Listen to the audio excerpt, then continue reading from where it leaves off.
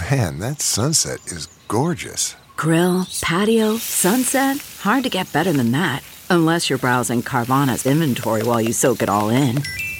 Oh, burger time. So sit back, get comfortable. Carvana's got thousands of cars under $20,000 just waiting for you. I could stay here forever. Carvana, where car buying meets comfort meets convenience. Download the app or visit Carvana.com today.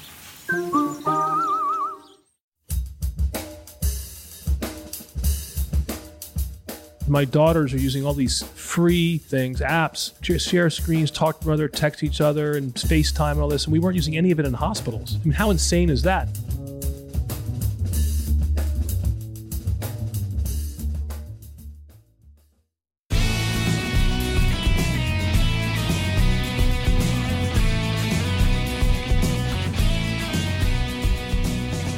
From Offscript Media, I am Matthew Zachary, and this is Out of Patience.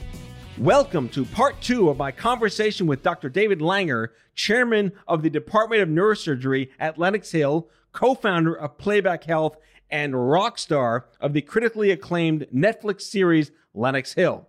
If you've listened to part 1, and I hope you did, because it'd be weird if you didn't, there's such a richness into David's humanity and his approach to medicine beyond the biology of the patient, the caregiver, and their loved ones. In this episode, we're going to dive a little deeper into David's passions of the digital health tech sector with his startup, Playback Health, which is literally putting humanity back into the doctor-patient relationship.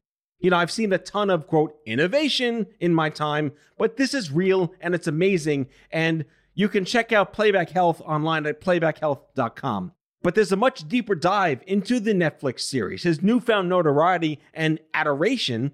David does not think of himself as a celebrity, but to the thousands of lives he's changed for the better, perhaps he's more of a superhero.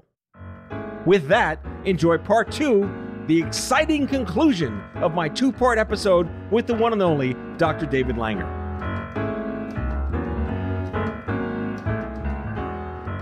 So we've mentioned this word playback several times in the first series of our conversations, and I want the listeners to know that this is going to become something emotional for me, because when I first met you and learned about it through our mutual friends, it hit me in a way that I wasn't expecting. I'm 25 years out of brain surgery. I am so beyond the emotions of that moment and the life-altering 6 months to live, I'm 21-year-old kid experience as a wizened 46-year-old man at this point. But the one memory I have of that time, which was reenacted not because of me, in the film 50/50 that was published by Seth Rogen and Evan Goldberg, and that was a seminal pop culture film, was the time I was wheeled away from my parents. And I got a chance to say goodbye. And I didn't know if I'd be alive to ever see them again when they wheeled me away from my parents with my 2 A-lines hooked up to 75 different things in 1996. And they sat in that waiting room alone for 8 hours with no contact with anybody, desperate to know if I was going to be okay, if I was going to live, if I was going to come out of this in some form or fashion of myself. And the grief that I felt as a survivor to my parents, having gone through that, was something that I held inside me and carried for years until I had my gestalt, series of acceptances through survivorship.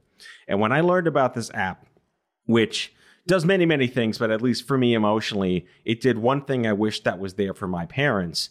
It would allow them to basically FaceTime, by today's parlance, with someone like you, with my neurosurgeon, in the operating room at certain points in time to let them know we're doing all right, he's going to be okay. Just the idea that they could have been told anything in those 8 hours to give them some sense of they're ready to throw up for 8 hours because their son might die. That really struck a chord with me. And whenever anyone says, man, that's something I wish that I had and something that someone today doesn't know they need, let's discuss where the idea obviously the need makes so much sense, but where did the original idea come from to create this? I hate calling it a solution. It's humanity. You're creating a level of human dignity that didn't exist before. I don't know. No, I'm kidding. Just say your magic 8-ball. Tell me what the future lies. It was a series of, in 2000s, I was always an Apple guy, and I hated PCs. We're going to agree on way more than I thought. Yeah. So when I got into medicine, when I moved to New York in 1998, I was immediately on a PC, and I used to have 2 computers. Well, before there was Sonos, when the internet was growing, and I had all these CDs in these circular CD carousel. That stands for compact disc, kids. Compact disc format. And we used to have these carousels. And the trouble is, you could never find them. There's no way to search them. You could have their titles and crap, but you couldn't search. So you were always playing the same music over and over again. And I realized if I uploaded my CDs into my computer through a CD drive, I could basically catalog them better, throw them away because they took up a lot of room. And with a simple red to mic jack, a yellow red or white red to mic jack, I could use my computer as a stereo system. And so I had done an iMovie course in the new Apple Store in Soho. iMovie, wow. Yeah, okay, so we're throwing back today big. The Apple Store in Soho, I think, opened up around 2003, 2004. And I took a course down there on how to use iMovie because my son was born in 98, and I want to make movies of my kids. My daughter was born in 2003. And what I did was I went down there I used to go down there after work, and I took this course and I used the format. And I got really facile with, video and audio and editing. And then I hired a guy named Ken Court to help me build a Apple-friendly stereo in my home. And especially the high-def TVs had just come out. So my TV became my computer and my stereo, and we had a Bluetooth mouse, and I can now play all my songs with no CD player in my apartment on my television. And this was like earth-shattering. And we probably should have formed a company back then, but I'm a doctor. So I became close with Ken. I used to pay him to do that stuff, but he had his own Apple consultancy. And around 2006, I started realizing that when patients, they made the transition from film to CDs, radiology. So patients used to come with film. When they came with the compact discs, the big giant, larger than a newspaper sized, right, the envelopes. Yes, the big envelopes. And so they'd come with the CDs. Well, you'd stick the CD in your computer, you'd play it for them, you'd show them the stuff, and give the CD back, and they'd leave with the same CD. And this is like insane. We're putting the pictures on a monitor, and they go home and they look at the thing themselves. They have no idea what they're looking at. And you tell them they had an aneurysm or a brain tumor, and they weren't hearing you because their brain turns off. Yeah. Going back to 50-50, that's that scene with Michael Joe Levitt. Yeah, where everything goes Charlie Brown teacher. That's exactly. So accurate. So it was like, I knew the QuickTime could do screencasting, but I didn't have an Apple computer yet. And then in 2007, the Apple changed their chip from the Motorola to the Intel chip. And you could run emulation software on an Apple machine. And that was it. Because now I got rid of all my legacy PC shit, and I installed all the legacy software, the hospital software on an Apple device, because I could run a PC emulated environment on my Apple. Yeah. Then I could go and I could throw a CD in there. I could play it for the patient in my office. I could record the screen, because QuickTime for Apple, you could do a screen recording. And then what I would do is that's like a hack within a hack. Well, that's even worse because they were huge files. There was no way to get them to the patient. Mm-hmm. You could put them in a little USB, but then you had to have those. So we were burning CDs and giving them back, and that took like 10 minutes to burn a CD. Remember those days? So we did that for a while. It worked very, very well, but it wasn't scalable. I showed it to the hospital. They said, "How are we going to make money off it?" Which is like everything else. Screw empathy. How are we going to make money off it? That's all they care about. I said, "I don't know how to make money off it. This was the right thing to do." And so it morphed into podcast. We had Podcast Producer, which was was in the Apple iOS at the time. And Podcast Producer basically what it did is you can make a movie on your desktop, and it would immediately transcode that data into different formats on a server. If you had to buy your own server, and then it would spit it out based on whether you're looking at an iPhone or a PC or a Mac. And we used Podcast Producer for a while. We generated all these cool color-coded things, or when you like an iMovie, when you make the background, it had Roosevelt neurosurgery, Dr. David Langer, and the date, and it would open up, and it's like like a movie. It would open up, and then they'd see their video. What we had to do though is we had to create a tiny URL and send patients an email by hand, and they would hit the tiny URL just like YouTube, and they download the. This is MacGyver level stuff that should not have had to be. But we knew that, first of all, mobility was in its infancy. There was no cloud yet, and patient experience was still And no broadband at the home. no. And the whole concept of empathy and patient experience in hospitals was yet to be discovered, which says it all. Yeah. So North Shore recruited me in 2010, and I told them I wasn't going to go without Ken, that I saw this as a huge, potentially impactful thing we could do. And Ken was making good money working for himself, so I had to convince them to pay him, a decent amount of money. And so but I said I wasn't coming unless he was recruited. And so when I got a call, they were like, Dr. Langer, we're ready to send you your contract, but can you, we need Mr. Court's CV. I was like, he didn't give you a CV? No, we've been calling, we've been unable to get it. So I called Ken, I'm like, Ken, we need your CV. He goes, I don't have one. I go, why not? He goes, I never made one. So would you make it and send it to me? So he sent his CV. He never graduated college. Ooh. So I was like, oh my God, this is a problem. Because the Northwell is a typical bureaucratic administrative organization. They have no job description. He'd had to have a master's to get to the price point that he was going to be paid. So they said, we can't hire him. I'm like, why not? They go, well, he doesn't have a master's degree. I was like, I don't care. I'm not coming unless you hire him. So, well, can't do it like that, Davis. Listen, did Bill Gates graduate college? Did Steve Jobs graduate college? The answer is no. And so they kind of weakened. I said, if you don't have people like this in healthcare, you're never going to make changes because you keep recruiting the same old people. And they did it. So Ken comes. Was that like the first time ever that happened? I don't think it's ever happened the grand cave of all things. Yeah. I don't think it's ever happened again. Kudos for that. We brought our server with us. We got it installed in the data center. We started using Podcast Producer. And then the next epiphany was how bad the discharge was. So I was making videos in the office, but it's hard to make a company just by making office videos because doctors are really busy. And if who's going to sit down and do this? I'm crazy, right? But the vast majority of surgeons or anybody's not going to sit there making videos for their pay, although it's really easy to do in our workflow now. So I realized that I hated the discharge process. The discharge was terrible. That you'd usually have some nurse who knows nothing about your diagnosis or your treatment going over some instructions that get popped out of the EMR, which is the electronic medical record, and you're given a piece of paper that you lose when you go home, and all the questions that you asked the nurse you forgot, or if your family who's actually required to take care of you when you go home isn't there, they weren't here to hear the discharge. That's why people go home and freak out. And so I started recording them. And so I would make a video of the discharge instructions where I'd go over exactly what your diagnosis the explainer video you didn't know you needed. Yeah. And then Cleveland Clinic heard about us, and they had a ventures group, and they liked the idea of a video discharge. This is now, we're in about 2012, 2013. And then in 2013, I got recruited to go to Lennox. And this was my chance because there was no legacy there, and it was zero, and I knew I had Ken, and we knew we had a great idea. And now we had a brand new department to blow this up in the department. And so we did a lot of really creative things with IT in Lennox. It's one of the reasons why we've been successful. But this gradually morphed and got better and better and better. We renamed it. It was called MedQuarius. Then it was Goat Rodeo Company. And then finally, around 3 years ago, now we've got a new good thing that happened was that the mobility is on an all-time high. I mean, 90% of Americans are going to have smart devices within the next 2 years.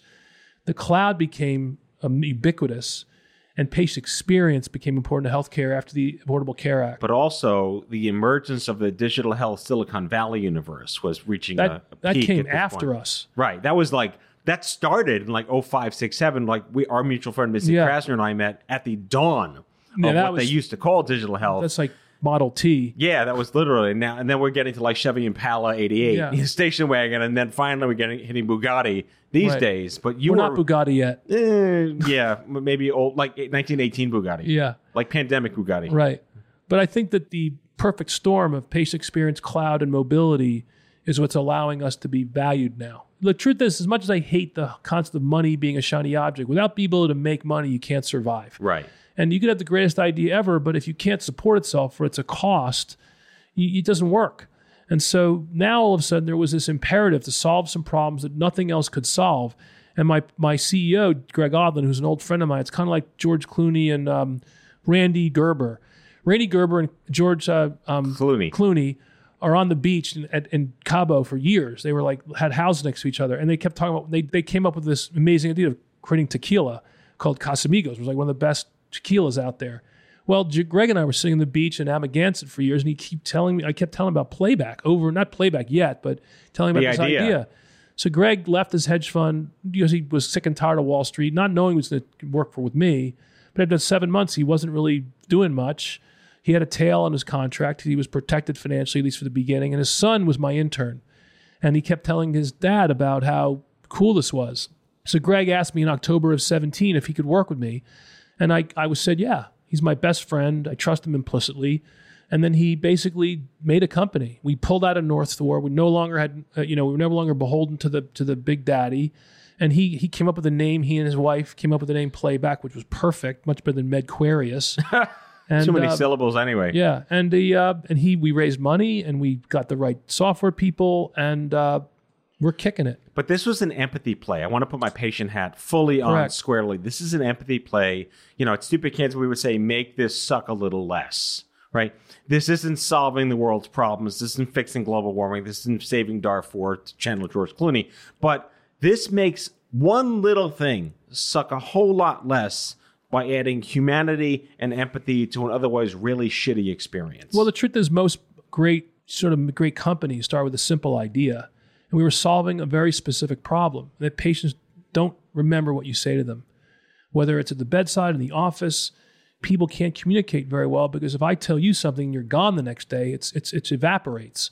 And especially in healthcare now where we just have, when I was a resident, you were there every day. You had like 1 day off a week and you were on call every third night and you were still in the hospital the next day. Well, all the new residency regulations, number one, if you're on call the night, you go home the next day, so you're not even there. And if you weren't there that day, then when you come the next day, no matter how smart you are, you can never remember anything because you weren't there.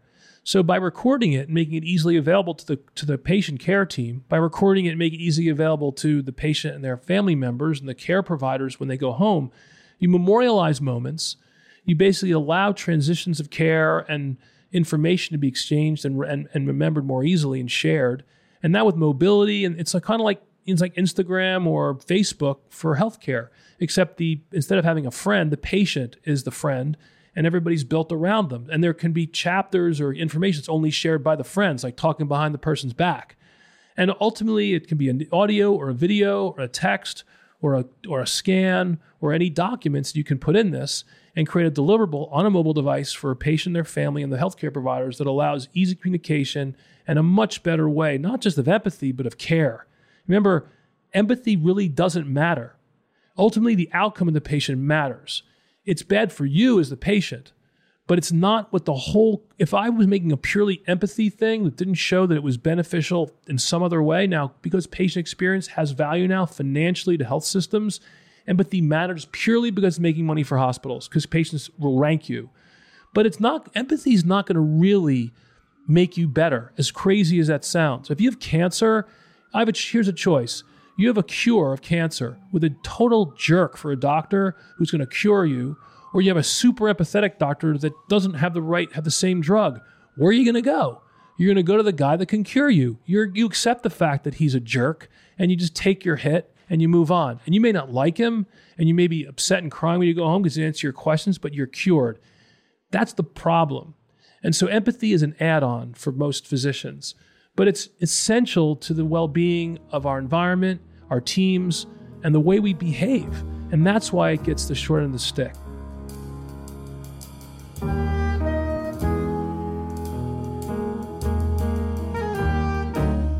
Back with our guest after the break.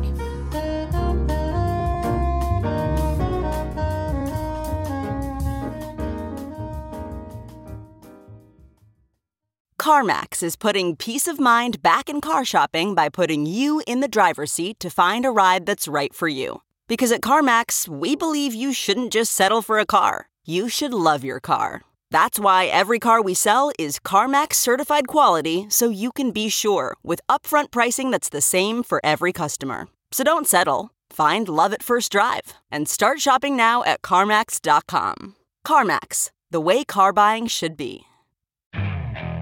Okay, picture this. It's Friday afternoon when a thought hits you. I can spend another weekend doing the same old whatever, or I can hop into my all-new Hyundai Santa Fe and hit the road. With available H-Track all-wheel drive and 3-row seating, my whole family can head deep into the wild. Conquer the weekend in the all-new Hyundai Santa Fe. Visit HyundaiUSA.com or call 562-314-4603 for more details. Hyundai, there's joy in every journey.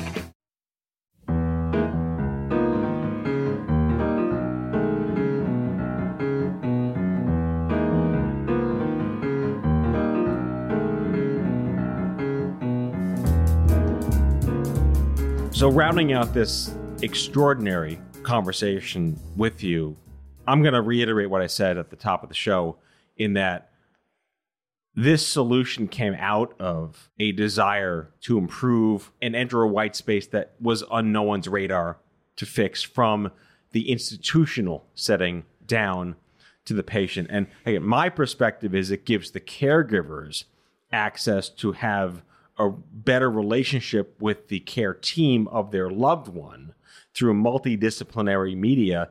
It's Facebook in the sense of the mobility and the access and the ease of having a device that's so accessible to you personally. But it really is, I mean, I don't overuse the word revolutionizing because that's kind of a Steve Jobs thing, but it is, in a sense, completely disrupting, another Silicon Valley word, doctor-patient relationships.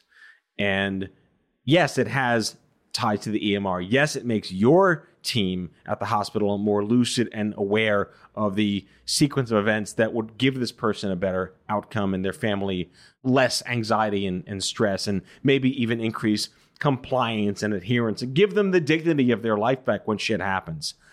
And your reaction every time we talk to you and your team and Greg, like that much more of an aha moment coming from the patient community is the how the hell did I not know this could be a thing to not just make my life easier and better for my loved one, for myself, but to just ease so many burdens when the Charlie Brown teacher shit happens all the time. What has been your personal, not professional, you came to market with an idea, it's working. Well, really another epiphany was my daughters are using all these free consumer available software things, apps, share screens, talk to one another, text each other, and FaceTime and all this. And we weren't using any of it in hospitals. I mean, how insane is that? It's the ideal place for it. And so ultimately, the reason why this works is because it's like a consumer level product that allows the doctor to basically give the patient what they need, and the family and each other. And we've never really taken advantage of tech. You know, EMR in hospitals is, if anything, a burden. It's been a valuable asset for other reasons, but it's burdensome for the healthcare provider. We haven't really created tech that's patient-facing, that's mobile, and that has the same ease of use as a Facebook or an Instagram. Culturally, our next generation that's normal to go. And no one knows people's phone numbers, or people don't even make phone calls anymore. They're making videos and texts, and that's the way they're going to want to communicate growing up, whether they're a doctor or a patient. And so this is maybe a little bit ahead of its time that way, because it's like the 20, 30-year-old now that's always had this, and they're not quite finished medical school yet. So we're still ahead of our time. But these consumers are going to demand it. We intend on continuing to improve ourselves. We've been at this for 13 years. It's not like this is an overnight sensation, although it always seems that way. Well, yeah, you're an overnight success that just took 13 years. Correct. That's what sometimes happens. Yeah. Sometimes everything takes more time and more work than you think. Let's talk about Netflix. And I think what's unique about not just another Netflix show, I would imagine under other circumstances, a quote-unquote doctor that isn't you, a quote-unquote egomaniacal God complex doctor, would chomp at the bit to be celebrityized by accident by Netflix. You're coming at this from a place of like authentic humility and empathy in your practice. What was it like to be recognized? I mean, cameras showing up and editors and producers, like Hollywood comes calling for all the right reasons. And then you're now in this grand spotlight. And the show, we're going to plug the show, of course, because I've seen it and it's amazing. And it is everything that I wished that I had, being treated like a piece of meat. My parents treated like a piece of meat in the 90s. This is the way it kind of should be. And it's like the ebb tide. It's revealing what all the crap under the ocean that we haven't noticed yet. Let's work backwards. Celebrity isn't really that great. It's interesting sampling this as, really as an outsider. I'm not a celebrity. I'm a doctor. Uncle Celebrity? Maybe. But I mean, I'm still a physician. And I think that, I'm not going to lie to you. The idea of celebrity is really, really great. Like, oh my God, people are going to recognize me. That's so exciting. Or I'm going to be asked to do a podcast, or I'm going to be on Johnny Carson, or, whatever. Rip Johnny Carson. But first of all, COVID put a big damp on the opportunities, even ahead of time when they were planning. Netflix was planning like a gala thing and a red carpet thing, and our health system was going to have a thing at Madison Square Garden Theater, and we were going to be trotted out and and waving at people, and it sounded exciting. Well, it all got shut down. All that stuff gone, and I was disappointed because that's the fun part. All the hard work we put in that, but that's the fun part. But in the end, you know what?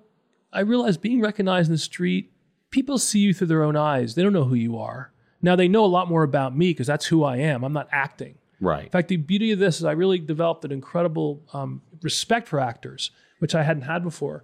Because I realized that when I saw the show, it's a persona they made about me.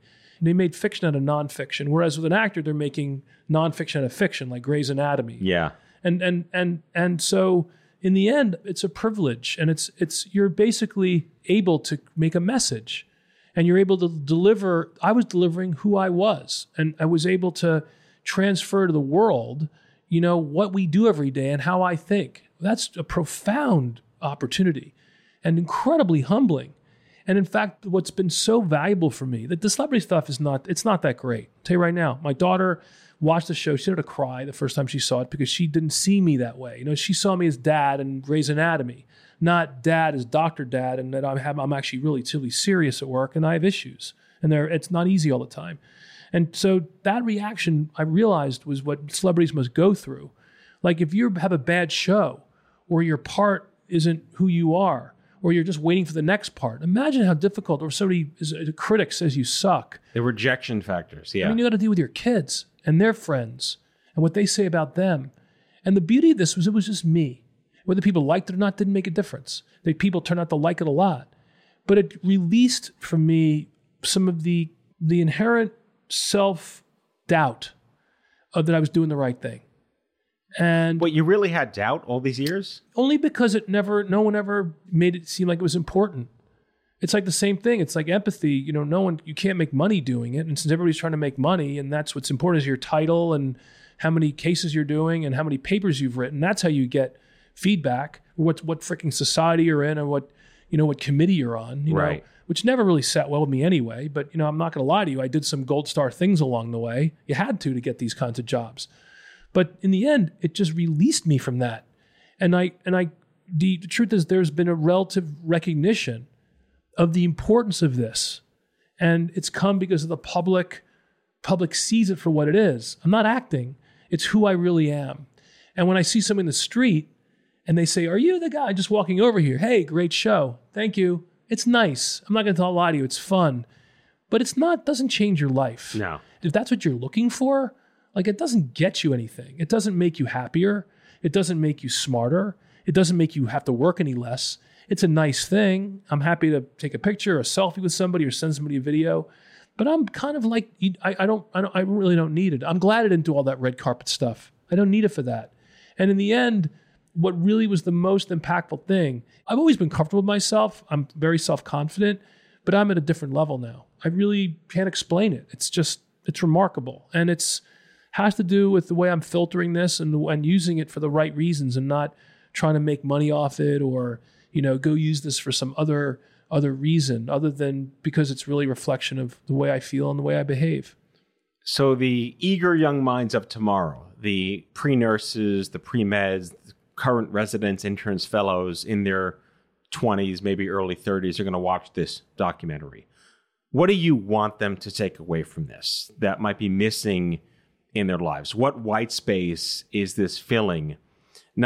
Hopefully not, I can be a Netflix star, but hopefully what is it you're passing down to the next generation? Well, the Netflix thing is a one-off. I mean, it's going to be very hard to see how this could happen again. Even if they do a second season, I'm really concerned. I don't even necessarily want to do it. I mean, I'll do it because I think it'd be a nice thing to do, but I just don't think it's going to have the same impact with COVID and Black Lives Matter and where healthcare is right now. It's like another perfect storm almost.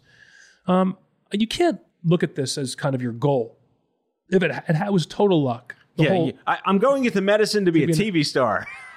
And so that's number one. Number two, what I was hoping would happen, the reason why we did it, the epiphany of doing this to begin with, and the reason why the general thesis statement to do this to begin with, is that I had just felt that healthcare in general have done a terrible job at marketing itself. They are afraid. They're afraid to let people in. That's because a lot of people are doing bad things. And I knew we were legit, and I had nothing to hide. That was us. But many places aren't like that. There's a lot of stuff that's being done inappropriately and infighting, and our department just happened to be perfect for this because of our culture. Number one. Number two, I also wanted to show that we're doing good things. We're not always perfect. We're not always what they think we're supposed to be, and most people do well. But I think it's when my kids were growing up and see what they look up to, whether it's some YouTube star or the Kardashians or an athlete or a musician, which take nothing away from them. They're very talented. Well, in reality, people, you can make that decision. They certainly they're talented to market themselves. But if you're famous for being famous, you're not worth anything. Well, they're beholden to the things that I don't find interesting. Like the fact that people are saying hello to me doesn't really matter, but that's what that is. It's just forcing. It's just to 3 orders of magnitude. That's all that really is. Right. And if living like that's horrible, because how do you scale that? And what if it doesn't work? And then you have to work with social media and getting it and how many likes you have. And it's terrible. Yeah. What a terrible way to live. But in the end, that's what this was. It was just let people in to see what you could. So a young person would consider doing this someday. That they would say, you know what? I want to be like that. That's a good thing to do with my life. That was the reason why we did the show.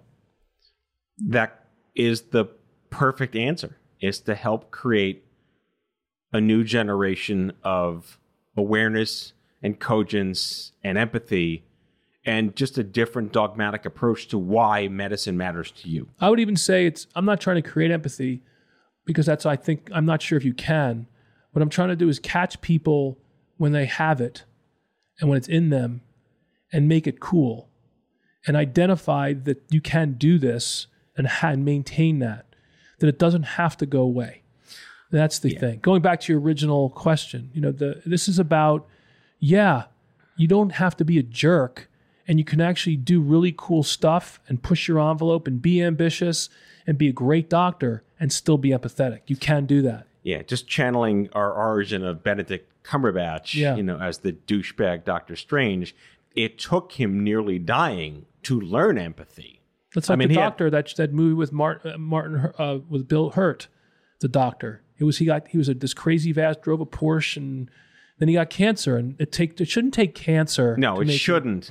But apparently empathy is learnable, if only by those extreme circumstances. We have to get cancer. Yes. Well, that's the truth. Doctors become patients, and they finally wake up and realize, oh my God, this sucks. Dude, really? Like it took you to get cancer to figure that out? That's a shame, really. Yeah. David Langer, chairman of the Department of Neurosurgery at Lenox Hill Hospital, star of the legitimately acclaimed Netflix series of the same name, Lenox Hill. This has been just cathartic and all things incredibly full circle for me. Thank you so much. I'm really thankful for the opportunity. You're a great guy. Your experiences, the listen to yours is incredibly valuable too. So congratulations to you and what you're doing. You're doing great. You're doing great work. Thanks. That's all for today, folks. If you like the show, be sure to subscribe, leave a review, follow us on social, and tell all your friends to listen. Out of Patience with Matthew Zachary is a product of Offscript Media. Our executive producer is Matthew Zachary. Our senior producers are Jen Horangeff and Andrew McDowell. Darren Tunn is our production intern. It is recorded, mixed, and edited by Matthew Zachary. Our theme music is by the Mike Van Allen Quintet and by Mara. For advertising and media inquiries, email media@offscript.com. Hit us up at contact@offscript.com to share comments, feedback, and make guest recommendations. For more information, visit offscript.com.